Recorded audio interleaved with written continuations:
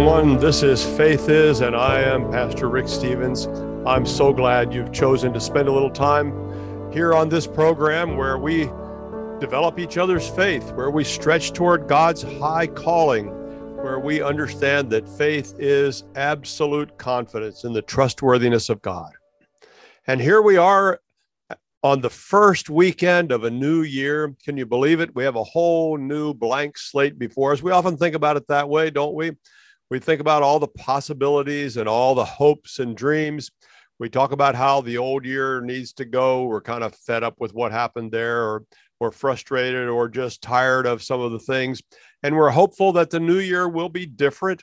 And so we think about Happy New Year, and we wish each other well, and we celebrate. We have to remind ourselves to write the correct year for a while until we get used to it. It's all those good things, but it's a new year. And so we need to think about how we're going to live going forward. And one of the things I like about our time together is we can just talk. I don't have to twist your arm, and you don't have to listen to what I say. I hope you will, and I hope you find value in it, because we do this for the benefit of the people who listen. We don't do this just to be doing it. We really hope it helps. And when I think about how to put a program together, I think about, can I help you? Is this going to be useful? Is this going to build up your confidence? Is this going to inspire you to stretch toward God? Is this going to answer some of your questions? We want to help each other on this journey of faith. And so that's what we're doing. We're having these kinds of conversations. We're thinking about the new year this week. We're going to think about several things with the new year. And one of the things that we do at our church, and yes, I am the pastor of a local church, Diplomat Wesleyan Church in Cape Coral, Florida. That's Southwest Florida. A lot of people don't know where Cape Coral is, but if you know where Fort Myers is, we like to say, well, I like to say Fort Myers is that small, insignificant city across the river from us, because Cape Coral is, depending upon who's measuring and how they're counting, and I'm not ever quite sure how they figure all this, but at any rate, Cape Coral is either the second or third largest city geographically in the state of Florida. It's a big area. And I'm the pastor at Diplomat Wesleyan Church, and we do these programs for you, and I appreciate my church and their support. And one of the things that we do as we come up to a new year, and we've done this for a number of years, is we participate together in the John Wesley Covenant Service. Now, you may never have heard of the John Wesley Covenant Service. You've probably heard of John Wesley. He was the minister in England years ago that started the Methodist movement, and he really sparked a revival and really saved the nation from great turmoil, because people turned to God and found that he was the answer to their social problems. And when they began to follow Jesus, they cleaned up their lives, and it cleaned up their social problems. Oh, sounds like a lesson we can learn today, doesn't it? Well, we want to turn our minds to God, and we want to learn from the experience of those people. And one of the things that John Wesley did was he encouraged the people that were part of the Methodist movement to every year at the first of the year to conduct and participate in a covenant service. This became the John Wesley Covenant Service. He wrote it up for his people to follow, and they used it as a way to remind themselves of their commitments to God, remind themselves of their confessions of faith. It gave them an opportunity to pray and to talk to God in certain specific ways. It was a renewal of their commitments to God. You know, we shouldn't take that lightly, that renewal of commitment. We want to talk about the benefits of following Jesus and of Christian faith, but what about the commitments? And then when you think about that, how do those commitments affect us? In other words, do we have certain ways that we understand how we relate to God? You know, when you think about it, it's really, really daunting for people like us, just regular folks like us, to think about relating to the God of the universe, the God who created heaven and earth. And we consider the magnitude of that, the magnificence of that, the awesome greatness of that, the God who rules and reigns over all that we see and all that we can never see. And yet we, people like us, we relate to God who created everything. How do we relate to that God? How do we get along with him? Well, God's people learned something about that when they came out of Egypt, because they met God there at Sinai, and they learned some things about how they needed to relate to him. And he told them where they were headed, the promised land. And he told them what he expected of them on the journey and how it would be a good thing for both of them. So we get an idea. They learned how to relate to God. How do we learn how to relate to God? And I think very close to that. Now, this is where, we pastors, we have to plunge in sometimes, and we hope people will not stop listening. Or more specifically, we hope people won't stop listening to God. Because really, you don't have to listen to anything I say. But if God is speaking to you, you really need to listen. We all need to listen if God is speaking. And so one of the things that I think God is beginning to say to his people these days, not just at our local church, but I think across certainly our nation, he's beginning to stir people to awareness of faithfulness to him, to discern the difference between those who would sort of follow God and those who are serious about it. And more specifically, I think God is beginning to turn our attention to a question we haven't asked for many years. Well, I guess we've asked it, but we've kind of not wanted to think about it. But we need to think about it. We need to think about this seriously. Do we have obligations to God? We've heard a lot about, and I talk about grace, and that's wonderful. We hear a lot about the blessings of God, and that's terrific. Nobody wants to discount that. But in recent years, we haven't talked quite as much about, or heard other people talk quite as much about, our obligations to God. Now, do we have any obligations to God? Or is it all about free grace because we say, well, grace is a gift and we don't have to earn our salvation, and that's all true. None of us wants to fall into the trap of having to earn our salvation. We all understand that God has given us this great gift of grace, and he has given us salvation that we don't deserve, we don't earn. It's just remarkable when you think about that. Now, I wouldn't begin to challenge any of that. I don't think you would either. None of us would, because we understand the importance of that concept. But that's not the same as saying we have no obligations to God, because God offers us grace, because he gives us the gift of salvation, doesn't mean we don't have obligations to him. Now, that shouldn't be a strange idea, because we obligate ourselves in all kinds of ways. A lot of us have, maybe many of us now have, a car payment. We went in, we needed a car, we agreed on the price, we signed the papers, and now we have obligated ourselves to a couple things related to that car. Mostly, you got to make the payments, right? That's an obligation. We expect that. We accept that. We understand that. And some of us have had the wonderful fortune to be able to buy a house. And to buy a house, most of us have had to go in and sign the papers and agree to pay the mortgage payment every month without fail. And many times that's for an extended period of time, maybe 30 years. Well, that's a great benefit, because once the house is paid for, it's a great way for us to have security in our lives, to provide for ourselves and our families what we need. And we happily take on that obligation because we see where it's going to lead us down the road. Simple things like cell phones. If you have a cell phone, you have signed up for some kind of plan with your provider, and you have agreed to pay them something every month for the privilege of using their cell phone plan so that you can communicate with your friends and family. That's an obligation. Many of us have jobs, and so we have an obligation to our jobs. Chief among them is we just need to show up, and be there on time and ready to work. That's an obligation. So we understand obligations and we don't shrink from them, except too many times I just think that people want to have no obligations to God. They want God to give them everything that the Bible talks about as being a wonderful benefit of following Jesus, but they don't think they really need to be obligated to God for anything. And that's an unfortunate mistake that we make.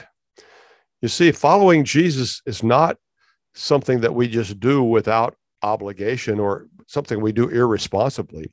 Think about it. We use the term, the phrase, the expression, following Jesus. Inherent in that use of that word, following, is the sense that where Jesus goes, we're going to go too. So we have an obligation to follow in the direction he leads. And what that means is that we begin to pattern our lives after his life. That's an obligation we accept when we decide to follow Jesus. So obligations are not foreign to us, but sometimes we think that we can treat God differently. And I'm prone to say, and I don't know that I've ever heard anybody say it this way, but I often see it in actions and hear it in statements, just not said in these words. But people will say, well, God will understand. We live under grace. God will understand. You know, I'm still looking in the Bible for the place that says God will understand when I want to do what I want to do instead of what God wants me to do. I'm still looking for the place in the Bible where it says I don't have to be obligated to following Jesus. You see, Jesus said, when he introduced himself, he said, change your life and give allegiance to me. That's what he was saying in Mark chapter 1. And inherent in the idea of change your life, now usually the word used, and most of you will maybe recognize this word, is repent. Repent. Well, repent means change your life. We get this idea that we just need to pray a prayer and suddenly we're in and God's okay with us because we're okay with God. Well, when it says repent and means change your life, it means we have an obligation to live life differently and we give our allegiance to Jesus. It doesn't mean that we say to Jesus, well, you know how I really feel, even though I'm doing this. No, not that at all. It means we actually do what it means that we should do when we follow Jesus. So how does all of this help us understand God and relating to God? Well, the first thing that I want us to understand is that we do have some obligations to God. Now, how do we relate to those obligations and understand those obligations and understand the dynamics of a relationship with God? Now, that's the interesting part. And I want us to look at Genesis chapter 15. And we're going to talk about what the events of Genesis chapter 15 a little bit and some other things related that aren't in the text, but that we know historically. Because I'm convinced that the least understood concept in the Bible is the most beneficial concept for all of us. You know, we hear people talk about relating to God like you're part of God's family, and that's fine. That's a good image. You know, I'm so glad I'm a part of the family of God, the old song went. And I'm glad I am too, and I'm glad you are. I hope you are. And family has that kind of resonance with us that's different. And years ago, when I was a kid, you'd go to church and people would talk about brother so-and-so and sister so-and-so. There was that family sense. And I still think people are very good friends and they understand that relationship as a family of God, as part of God's people. And that's all good. And we talk about being sons and daughters of the King. And that's all good because he is the King and we are his people. And it seems fair to call us sons and daughters. But all of those things, while they're helpful in their own way, they aren't the way that God chose to explain to us how we relate to him and how he relates to us. We use the word a lot, but we don't really explore it. And I'm kind of amazed. I thought for a long time I was just kooky. Well, some of you are going to say, yeah, you really are. Okay, put that aside. But I've thought for a long time that this idea of covenant, ever since I was introduced to it, made so much difference in understanding how we get along with God and truly understanding the Bible in so many ways. See, the Bible isn't intended to be a difficult book. Oh, yeah, it'll stretch you. Absolutely. It stretches me. It stretches all of us. And yes, there are things we have to wrestle with. And I wouldn't want a God that's small enough for me to get my arms around so easily. I want a God that's big and vast and big enough for what I need. So I don't expect the Bible to be just a simple book. But at the same time, it wasn't given to us to confuse us. It was given to us to help us. And so we would understand God and know how to get along with God and know how to relate to God. That's why I say to people, when you read the Bible, find a Bible you can read and understand. Find an English translation that makes sense to you and use it. Yes, there are different ones. And yes, they were translated a little differently by philosophy and intent. And yes, I use different translations depending upon what I need in terms of my study and my approach to the Bible. And you might do that too. But if you're just getting started or you just haven't read a lot, find one that you understand. Because if you won't enjoy reading it, you won't read it. You'll just quit. So God gives us the Bible so we can understand. And he wants us to understand. And I want to help people understand. But the idea of covenant is the concept that fills in so many blanks all through the Bible in so many situations. For example, we talk about the Old Testament being the Old Covenant and the New Testament being the New Covenant. And you remember the words of Jesus talking about a new covenant in my blood. Well, what does that mean?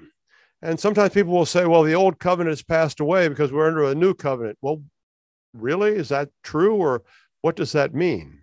Or as I think, the new covenant didn't mean the old one was passed away as much as the new covenant, what we talk about in new covenant, was completing what God started way back when. So we want to try to understand a little bit of that covenant idea today, because that will help us relate to God. And I'm going to think out loud with you a little bit, and we're just going to kind of talk our way through this and at least begin to get an idea. I would not be surprised that you have more questions than answers after this, and that's not all bad. I wouldn't be surprised if you're kind of intrigued by this and want to look further, and that would be fine. But we're gonna approach this idea of covenant because John Wesley says it's a good way to start the year, a re-understanding of covenant and a reaffirmation of our covenant relationship with God. And so we want to talk about what that means and how we understand our obligations to God in the sense of covenant. And as I talk about the covenant, we read some scripture together. You need to begin to think about, how does that help you understand your responsibilities or your obligations to God? So I want to go to Genesis chapter 15.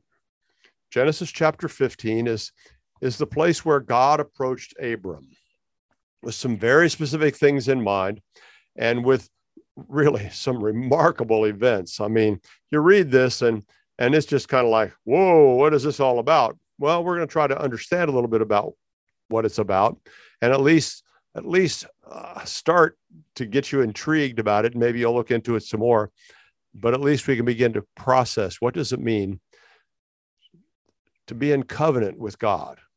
And how does that inform our understanding of our responsibilities to God, our obligations to him? So in Genesis chapter 15, and I'm reading from the New International Version, we read this. After this, and there was an incident that took place before then, that's not a worry. The word of the Lord came to Abram in a vision. Do not be afraid, Abram. I am your shield, your very great reward.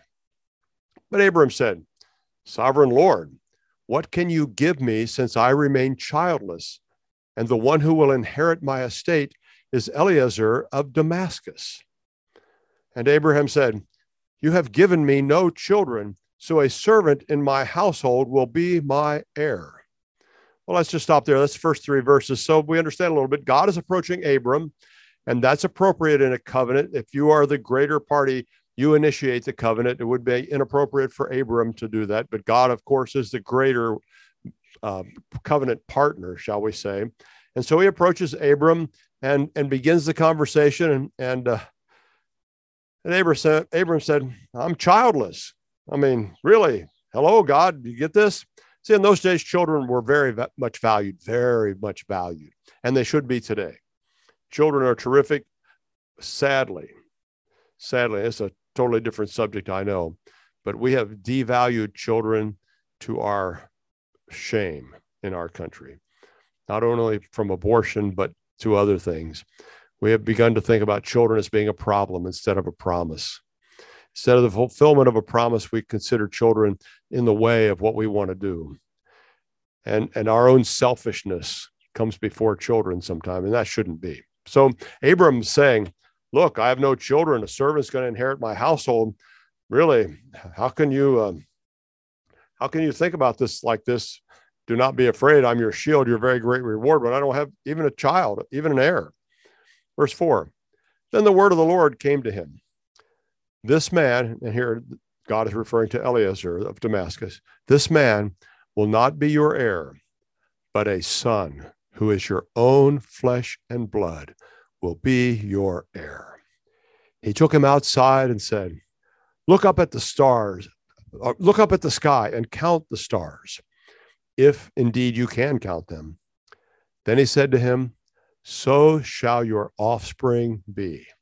Now that's a promise, isn't it? Here's a guy who has no children, and God is saying, you won't even be able to count them. They're like the stars. Now here's a pivotal verse, verse 6. Abram believed the Lord, and he credited it to him as righteousness. He also said to him, I am the Lord who brought you out of Ur of the Chaldeans to give you this land to take possession of it. But Abram said, Sovereign Lord, how can I know that I will gain possession of it? So the Lord said to him, bring me a heifer, a goat, and a ram, each 3 years old, along with a dove and a young pigeon. Abram brought all these things to him, cut them in two, and arranged the halves opposite each other. The birds, however, he did not cut in half. Then birds of prey came down on the carcasses, but Abram drove them away. Now, there are some really interesting verses in the Bible, aren't they? It's kind of like the guy said, I heard recently, said, those are not verses that we would put on our refrigerators. So we're talking about some kind of sacrifice here. Now, people today get a little squeamish about this idea of sacrifice. And yeah, I guess we get a little squeamish, some of us, about the fact that Jesus died for sins. It's serious stuff. I mean, serious stuff. And none of us really likes to contemplate that it was necessary for Jesus to die. We don't like to contemplate that animals would die as sacrifices for our sins. And I don't know what you do with that, but here's what I want to suggest you realize, because this is another area that I think we've just slipped on. You know, this idea of dying for sin, dying here in the case, we're going to get to this, of covenant, dying in the case of Jesus for sin. It should remind us how serious sin is. Sin is not something, well, we just laugh about and go on. Sin is not something we redefine because we don't like what God calls sin. Sin is not something that we just pretend will go away.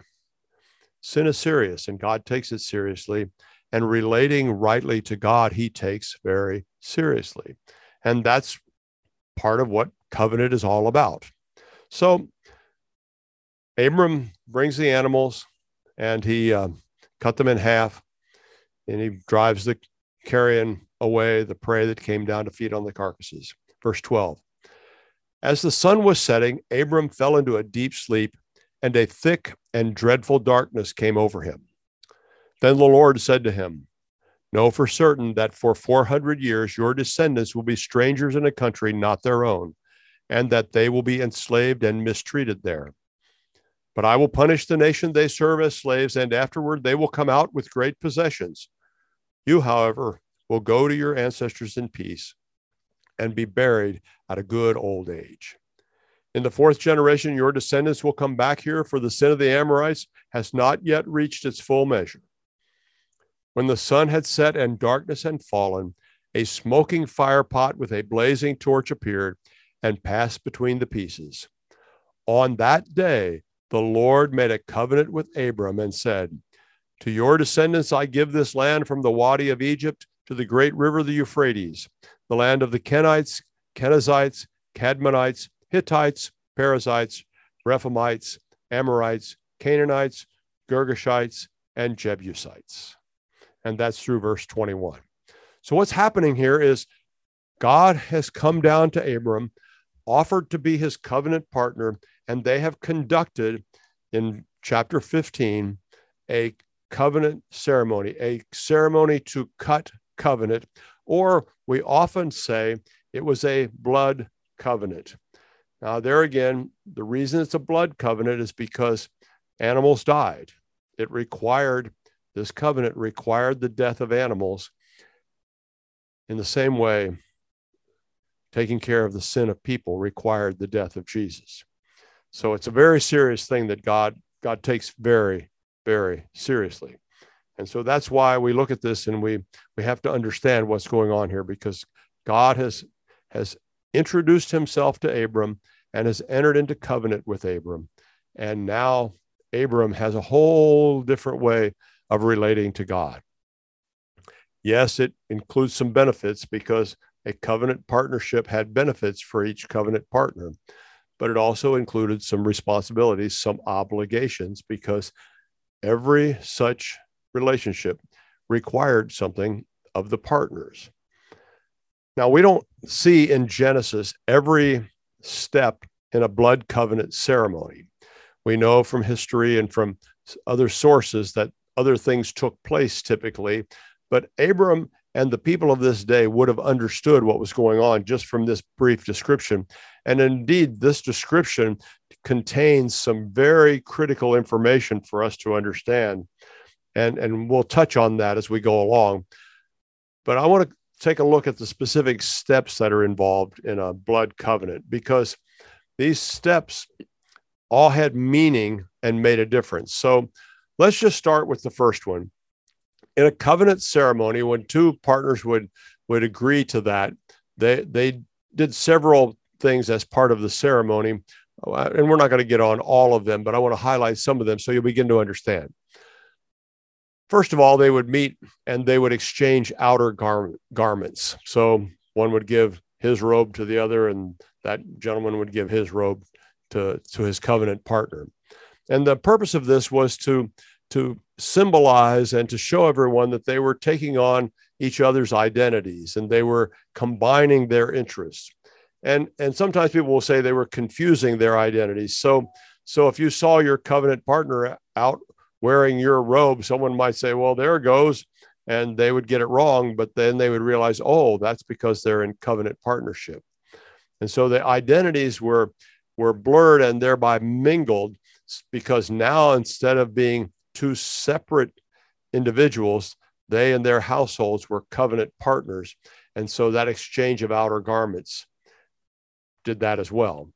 They would also exchange belts. So one member of the covenant would give a belt to the other, vice versa. And that would indicate that their possessions are now held mutually. So if I have a covenant partner, that means whatever that covenant partner owns is now mine. And whatever I own is now my covenant partner's, because we have our possessions held in common. So, if I'm a little short one day, I can go to my covenant partner and say, hey, I need $50. And my covenant partner would open his wallet and say, take what you need. What's mine is yours. Or my covenant partner might come to me and say, I need $50. And I would reciprocate by opening my wallet and saying, take what you need. What's mine is yours. Okay, so now you begin to get the idea when we talk about possessions, some of the obligations that we have as covenant partners with God.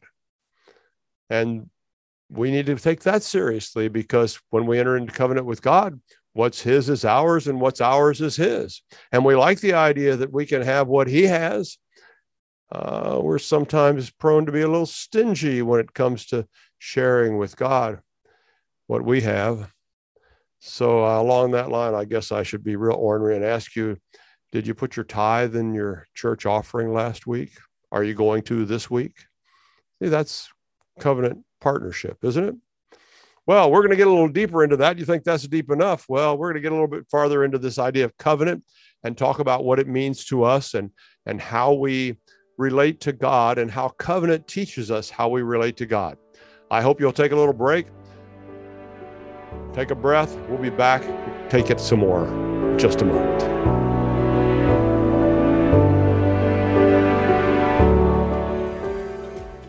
I'm Dr. Peter McCullough. If you go to healthycell.com, you can check out the technology, the products of Healthy Cell.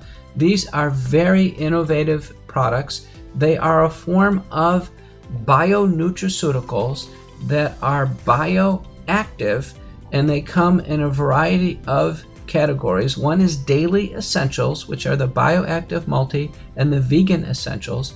And then the next category is performance, and this is the REM sleep supplement. I've talked about it a lot. I think it's very effective, and I recommend it for myself and for my family, but as well as my patients. I'm having great luck with this because it is such a terrific product with a blend of, I think, is what's needed for not only promoting sleep, but also getting quality sleep. And when it gets quality sleep, then there's restfulness, and the next day is better, and then the next night is better, and it becomes a progressively positive cycle for the human body. And the next product in the performance category is Focus and Recall. Focus and Recall. And I think that is the featured product that is coming into play for those with long COVID and brain fog that develops after COVID-19, the respiratory infection, but also after COVID-19 vaccination. So go to healthycell.com and check out the products, and in the promotional code, use the term out loud for 20% off your first purchase. Let's get real. Let's get loud on America Out Loud Talk Radio.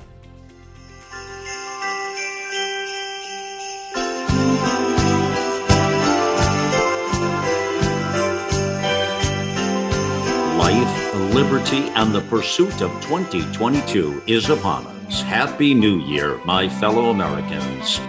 Well, for last year's words belong to last year's language, and next year's words await another voice. That's from T.S. Eliot. Here's to your voice being heard in the new year. America Out Loud Talk Radio. Liberty and justice for all.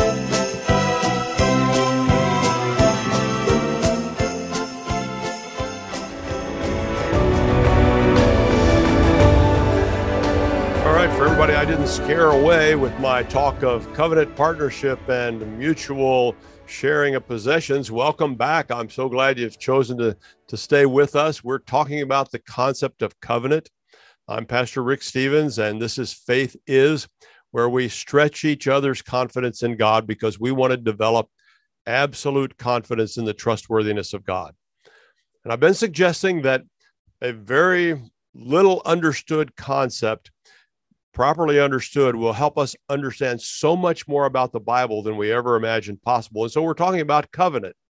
And we started in explaining a little bit what was going on in Genesis chapter 15, and that was really God approaching Abram and entering into covenant with Abram. Then we started talking about some of the steps in a typical covenant ceremony. They aren't all spelled out in chapter 15 of Genesis, to be sure, but we understand that people in this day and time, they would have known when they read this story what was going on. We have to work a little harder to understand because we don't have this concept in our world.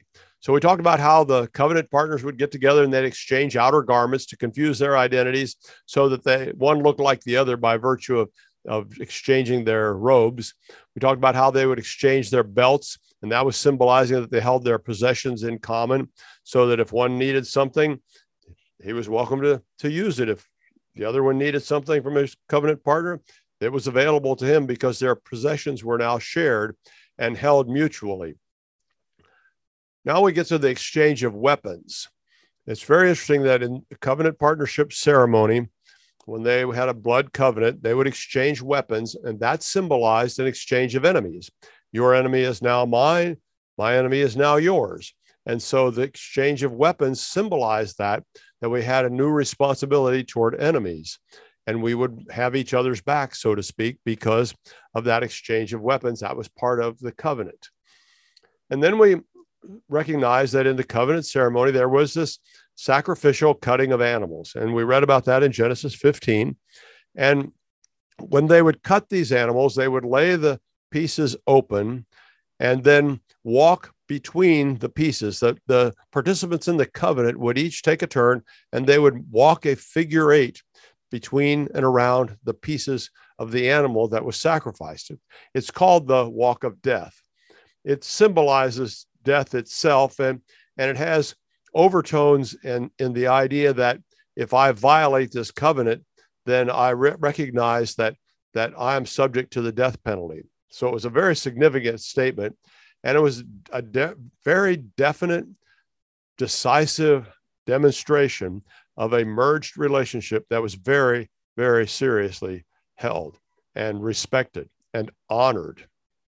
So they would walk in a figure eight between the pieces, and then each of the covenant participants would make a wound on their wrist, an evident wound. The blood would flow, and they would join wrists and sometimes tie them together for a period of time during the ceremony.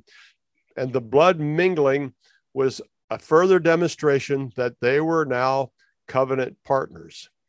And in some situations, they would even take, I don't know about dirt or some other substance, and rub it in that wound on their wrist, because they wanted to make a very evident scar, so it was obvious, so that no one could miss that this man was in a covenant relationship with a partner.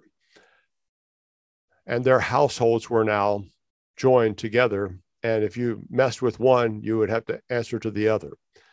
And some people even said that and I guess this isn't provable, but the whole idea of waving at people when we see them has its vestiges in this idea of having a mark on the wrist, because you would hold that up and people would see, oh, they have a covenant partner, and they would respect that person in a different way.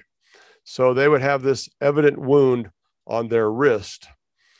And then there would be a period of time during the covenant ceremony when they would pronounce blessings and curses. And what that meant was they would talk about the blessings and the benefits of this new relationship. And so one covenant partner would say, you're blessed because this, and you're blessed because of that, and you're blessed because of the other thing. And they would pronounce these blessings, these benefits of the covenant relationship.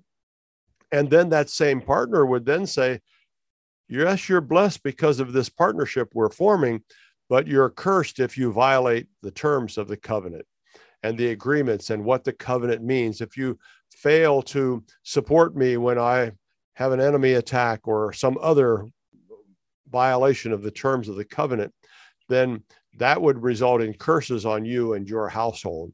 And they both took turns doing that. So one partner would say it to one, and then the other partner would reciprocate in pronouncing blessings and curses. It was a very significant thing. And so they knew that they had benefits from this blood covenant they were participating in, this covenant they were cutting. But they also knew there were curses to that covenant. And if they violated the terms of it, they were subject to those curses. Another step in the covenant ceremony was a covenant meal.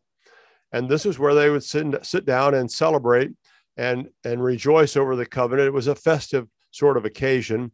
It's similar to what we see at modern weddings when the bride and the groom will feed each other a piece of cake. That's a sort of reenactment of the covenant meal idea. It wasn't done exactly that way in ancient times. They would have a feast and a festival celebrating the idea of covenant. And in many respects, when Jesus gathered his men in the upper room, that was a covenant meal. That was a reminder of what was about to happen. And it was a demonstration of what they needed to do in remembrance of Jesus from that time on. It's why we celebrate Holy Communion. It's a covenant meal. It's a reminder that we have a covenant partner. His name is Jesus. And we have responsibilities to that covenant, the same as he has obligated himself to that covenant. Another step in the covenant ceremony was an exchange of names. And what that meant was that each of the covenant partners would take on the other's name or portions of it. It's a little bit like the hyphenated names we see these days. Occasionally when people get married, instead of just taking one name, they will each adopt a hyphenated version of their name. And that's a type of the exchange of names that took place in ancient times. Now, for Abram, that's very interesting. And for Sarah, that's very interesting because it's both the same, but let's just talk about Abram. Abram, when he approaches this covenant ceremony, is called Abram. Later, Abraham is called Abraham. He becomes Abraham instead of Abram. And now we know him most commonly as Abraham. So what happened there? Well, that's an example of how Abram had God's name inserted into his name. And so now instead of Abram, he's Abraham. Now, what about the air that we use to pronounce the H, the Abraham? Well, it's real interesting that the scriptures talk about God in terms of the wind of the Spirit. And so that's a little bit of a vestige of that idea of the wind of the Spirit. Some people have also suggested it's a vestige of their reverence for the name of God. They would not pronounce the name of God. And in fact, the tetragrammaton that we have, that's a symbolic representation of God that we take out of the Old Testament and often pronounce Yahweh. For them, it was unpronounceable. And so it was more like just the ha of Ham. So Abraham has now taken another step in this covenant idea where there's been an exchange of names, and Abraham takes on the name of God. And now he's no longer Abram, but now he's Abraham. So you get the idea. There are a number of these kinds of steps, and there's more to covenant than all of that. But let's talk about some of the implications of that. So we talked about how this is a sacrificial ceremony where the animals were sacrificed and where they took specific time to point out that they were obligated to the terms of the covenant, and that they not only were obligated to the terms, but they accepted the penalty of death and the death of themselves to find meaning and identity in the other. So when we follow Jesus, it means we put aside ourselves and our identity and find our identity in Jesus. It's remarkable to me. It seems like inherent in the temptation to sin is that we want what we want, not what God wants. And when we enter into covenant, when we decide to follow Jesus, we are saying not what I want, but what our covenant partner Jesus wants. So we're understanding from this is one way we relate. We lose our identity and find our identity in him, and then we go forward following him. I also mentioned that there are terms of covenant. There are agreements, there are obligations that took place, and it's related to the blessings and curses idea. Well, if there's terms to the covenant, things that we have to live up to, how do we understand them in terms of our covenant relationship with God? Well, God renewed his covenant relationship with his people at Sinai after they came out of Egypt, and he gave them what we call the Ten Commandments. It was the beginning of what God gave as the law for his people to follow. And they considered that law a great blessing, and it was. And we need to recognize that what that law was a huge benefit and a huge concrete revelation of what God expected from his followers. So they followed Jesus. They followed God. We follow Jesus. We follow God based upon the law that God has given us. So we know the terms of the covenant that we need to live up to. And it's not a surprise when God says, don't steal. That's part of our responsibility under the covenant. Now, why is that such a good thing? Well, in ancient times, the people thought it was just wonderful that God had given them the law. And you can read that in the scriptures. Oh, how I love your law, the Bible says, more than one place. Well, why would people love law? Well, law was more than just what we think of it in terms of don't drive too fast or don't do other things that the law prohibits. The law was really understood as this is how we get along with God. And what a great benefit that is. And why is that so important? Because pagan people didn't know how to please their gods. See, God's people knew what it took to honor God because he told them. He spelled it out in the law. Pagan people were all the time putting themselves through terrible struggles and terrible things, and they did terrible things in an attempt to appease their gods. See, they didn't want their God to get mad at them, so they would do all of these things and make all of these extra efforts in order to appease the God so the God would be nice to them and wouldn't send bad things their way. Well, God's people didn't have that pressure at all because God had said, here's how to please me. And God says to us, here's how to please me. That's what the Bible does for us. In terms of the covenant, the Bible shows us how to please God. The question becomes, do we want to please God? And the covenant helps us understand that God obligates himself to us and we obligate ourselves to God.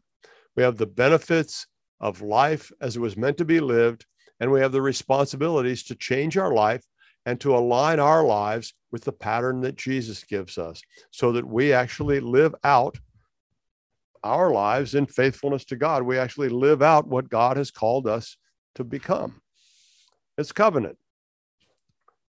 We also understand, and we should make sure we notice this. Maybe this is one more thing we can observe today, and maybe you'll start to notice other things in the scriptures as you go along with them. But Jesus gave his life and said he was providing a new covenant in his blood. See, we all know that the terms of the covenant as spelled out in the Bible is that we're not supposed to sin. Here's what we must do. Here's what we must not do. But we all know, because of the experience of Adam and Eve, that we all sinned. The Bible tells us we've all sinned and come short of the glory of God. And so something had to be done about that sin because we violated the covenant. We didn't do what we were supposed to. And you know what the penalty is when you violate the covenant? The penalty is death. And so along comes Jesus and says, I'm stepping up. Jesus, who lived a life without sin, said, I'm going to step up and step in. The Bible says God made him sin for us. And so Jesus died on the cross to take away the penalty of sin, of how we had violated the covenant. But Jesus stepped in to represent us and take care of that penalty and pay the price. Some people say, well, why does Jesus have to die for our sin? That's the reason.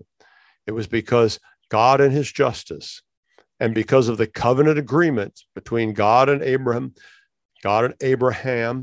between God and us that we violated, we needed a way to make that right. And so God, in his kindness, sent Jesus to make that right. So that's a little bit of a picture of the covenant, a little bit of an overview idea of what it means to be in covenant relationship with God. There's a lot more to it. And I hope this will just begin to give you an idea to think about it so that you can think about how that affects your understanding of getting along with God, because so many things in the Bible will begin to make sense the more you understand this idea of covenant, because they have a reference to covenant all the way through, all the way in so many ways. And this is just maybe giving you a beginning idea to whet your appetite for more. Well, it is the new year. And so as we close out our time together today, I was thinking about what the new year means. And maybe I told you one time that every week I write a letter and send it out to whoever asked for it, really, in my congregation. We send it out by email. We send a few in the regular U.S. mail. It's a letter. It's not particularly dramatic. The idea is that it's just another way we can encourage each other, another challenge. And sometimes it's got a little humorous stuff to it. Sometimes it's got more serious things. Sometimes it's a summary of something we talked about on Sunday. Well, I'm sending one out and I'm going to give you a sneak preview. Is that okay? This will be delivered to people on Tuesday. Most of our folks will get it either in the mail or by email on Tuesday. But I was thinking, how do we get our thinking oriented to a new year? And one of the things I like is what we used to call sentence sermons or quotes. So many of them just really communicate a lot to us. And I wanted to share a little bit of what I put in that letter and give you something to think about. So most of these are from unknown author. In fact, there's only one that we know, and that comes from the scriptures. But some of you are thinking about a diet, maybe. Oh, yeah, I had to bring that up. I know everybody's going to talk about diets this time of the year. But did you know the toughest part of dieting isn't watching what you eat? It's watching what your friends eat. Yeah, the toughest part of dieting isn't what you eat. It's watching what your friends eat. That's really true.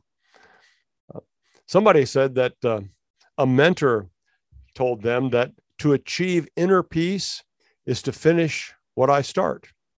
So this person said, so far today, I finished 2 bags of M&Ms and a chocolate cake. I feel better already. Well, how about you? That's not exactly what we had in mind with dieting, but it makes a lot of sense, doesn't it? This one's really important. This one's more serious than the other two. And I hope you won't forget this one. Never doubt in the dark what God showed you in the light. You know, how many times do we begin to doubt when difficult times come? We begin to doubt what God has said to us.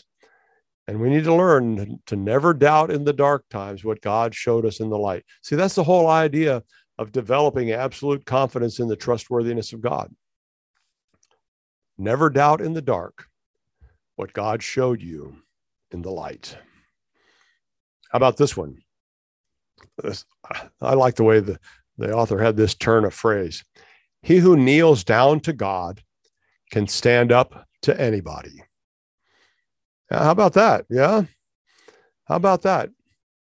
If we trust God, if we follow God, if we give our allegiance to God, then we can stand up to anybody about anything, anytime, because we know we have our identity is in Him. Remember the covenant where we exchange garments? You know, God has given us a new garment, and we gave Him our old garment of sin, and we share a new identity. And so when we follow Him, then we stand in a whole different place, and we can stand up to anybody with that kind of courage, right? Right. Now, you always have to talk about sin if you're a pastor, and you want to know about that too, right? Because what is sin? Now, remember, we're thinking about covenant here. Sin is when we violate the terms of the covenant. So if the covenant says don't steal and we steal, then that is sin, and that's a violation of the terms of the covenant. That's what the Bible talks about when it talks about sin. If you want to understand relating to God, you understand that we have obligations under the covenant, and that's to do what God says and to avoid what God says to avoid. And you probably heard parts of this one. I like this one a little bit better. Be sure your sins will find you. Ouch. Yeah, we usually say we'll find you out, but they'll find you. Ouch. And it hurts when your sins are exposed, aren't they? Yeah, it does. And I like this one. If you want to aspire to some greater things this new year, consider this. Do more than belong. Participate. Do more than care. Help. Do more than believe. Practice. Do more than be fair. Be kind. Do more than forgive. Forget. Do more than dream. Work. Doesn't that make a lot of sense? It's not about some vague aspiration. It's about applying ourselves in the way God leads us. And you know, I have a firm conviction that God gives us gifts of grace so that we can participate, we can help, we can practice, we can be kind, we can forget, and we can do the work that God has called us to. And 1 Peter chapter 4, verse 10 puts it this way. Each of you should use whatever gift you have received to serve others as faithful stewards of God's grace in its various forms. And the key to that is that we use whatever gift that God has given us. I had a conversation with someone recently, and And I was explaining how this concept of spiritual gifts helps me. And see, that's one of the blessings. If you think about the terms of the covenant, this is one of the blessings of the covenant, that God has given us gifts of grace. And I said to this person, among all of the things that I could be doing, and sometimes have to neglect something that's important, I said, among all of these things, what I know is that I can be faithful to use the gifts God has given me and know that I have done what God expects of me. I can't do everything. There's some things I'm really bad at, a lot of things I'm really bad at. There's a few things I do pretty well, and those are the things that God has gifted me and helped me do. And I couldn't do them without that. I know that completely. I'd be lost if he hadn't helped me. But God has given me those gifts, so I use them. And that's how I am a faithful steward of what God has given me. And that's how I know what to do. So when I say to you, do more, and I list these things, it's not an admonition that you're never going to do enough. It's an admonition to say, do what God has gifted you to do and focus on that, because that's the way you'll please him and fulfill the terms of the covenant. And if you're thinking, well, yeah, so that's interesting. Maybe one of these days I'll get around to it. You've never heard anybody say that, have you? And along comes this wisdom from someone who said, one of these days is none of these days. And they are so right. Now, I hope you have aspirations for something you might do sometime. There's nothing wrong with that. But I also hope that in this new year that you can begin to understand how to relate to God better. I hope covenant helps you. I hope you can use the gifts of grace God has given you. And I hope you'll begin to do that purposely and intentionally, and not just say, one of these days I'll get to it, because one of these days is none of these days. But if you will, cooperating with God, apply yourself, you can make today the day, and you can accomplish the purpose God has given you. And isn't that really what we want to do in this new year? Accomplish the purpose for which God has created us, accomplish those things that God has in mind for us to accomplish, and trust him with the future and walk into the future with him, confident that because he's with us, we can stand up to anybody. Well, thanks for joining me. I appreciate you being with us. I hope you have a really wonderful, happy new year, and I'll look forward to our conversation next week. I hope you'll join me again, and we'll talk some more.